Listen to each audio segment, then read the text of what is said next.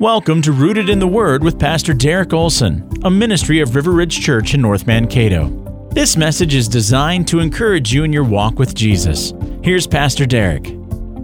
In Philippians chapter 1, while sitting in a Roman jail cell, the Apostle Paul wrote of other preachers who declared the Word of God with wrong motives. In Philippians chapter 1, verses 15 through 18, listen to what he writes.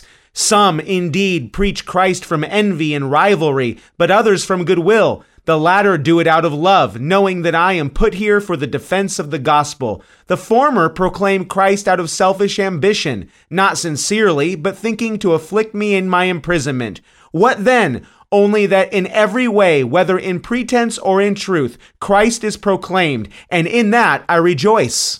Now, it's likely that these envious preachers that Paul refers to in Philippians chapter 1 are not false teachers, but rather these are a group of preachers who are ashamed of Paul's imprisonment. Being jailed in Rome during the first century signified shame and humiliation. So this group likely sees Paul's chains as a disgrace to be distanced from. They also likely saw this as an opportunity to even elevate their own ministries. So what is the response of Paul in the midst of all of this drama? How does he attempt to navigate this? Does Paul aim to counter their attempts to hurt his ministry by hurting theirs? Does Paul attempt to defend himself by listing all of his wonderful ministry accomplishments?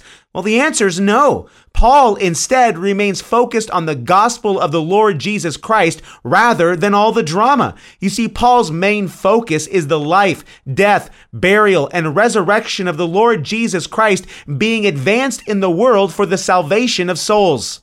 Now, friends, let me encourage us to follow in the example of Paul and become focused upon the gospel of Jesus Christ. I recognize there are many other things in the world that constantly fight for our focus. It could be the busyness of life or the bills that need to be paid. It could be particular hardship or unfair circumstances that you find yourself in the midst of.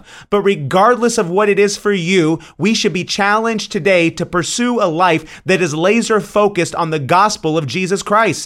This is a life that is growing in great boldness and courage because the gospel is primary. And it's a life that is not only driven by the gospel, but is satisfied in the gospel. You see, the blessing of the gospel is a joy-filled life. So may we remain focused on the good news of the Lord Jesus Christ. Thank you for listening to Rooted in the Word. May your life be firmly grounded in the goodness of God and the foundation of the truth. Find out more at riverridgecato.org.